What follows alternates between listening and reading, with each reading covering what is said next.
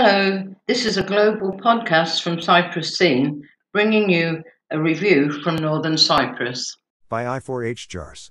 The International Olive Festival, the oldest and most colorful festival in Cyprus, was again held in the village square of Zeytinlik from the 8th to 10th October. The festival was formally opened by the president, Mr. Ersin Tatar, who reminded his audience of the importance to the country of the production of olives and their products.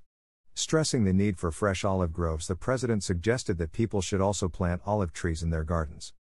The festival is the 20th organized by Girne municipality. Mayor Nidal Gungordu was delighted to be able, once more, to bring together all the people involved in the olive oil industry, growers, oil producers, refiners and other exploiters of the olive, especially as the event last year could be held only electronically, over social media, because of the COVID epidemic. After welcoming political leaders and visitors from Turkey's Hatay Altozu municipality, Gaziantep Metropolitan Municipality, Posadas municipality, Antalya Murat Pasha municipality, and Beylikdüzü municipality, the mayor gave his blessing to the festival by saying that the olive tree symbolizes love, peace, tolerance and longevity. He therefore wished the festival goers to be full of peace, love and longevity. After the opening ceremony, olive incense was burned, which added to the special atmosphere of the occasion. As well as the many stalls set up in the Zeytinlik village square which offered olive products and Cypriot handicrafts, there were many other events of an educational, cultural and fun nature spread over the 3 days. These all attracted large crowds throughout the 3 days of the festival, who enjoyed singing and dancing to the evening music shows.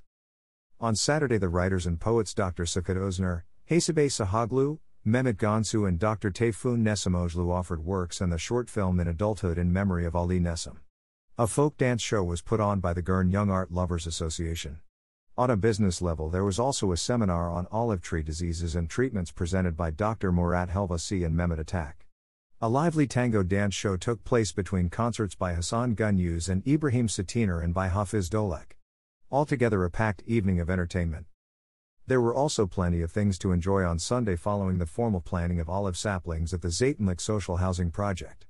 There were live art performances by Iki Yapan, and an educational presentation of the place of olive and olive oil in our lives and its importance for our health.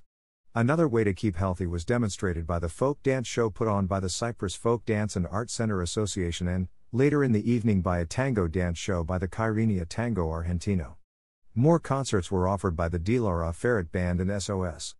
Amongst all these activities was the formal awards ceremony for the winners of the 9th and 10th International Cartoon and Olive Humor Festival competition. Source: Turkish, Girne Municipality.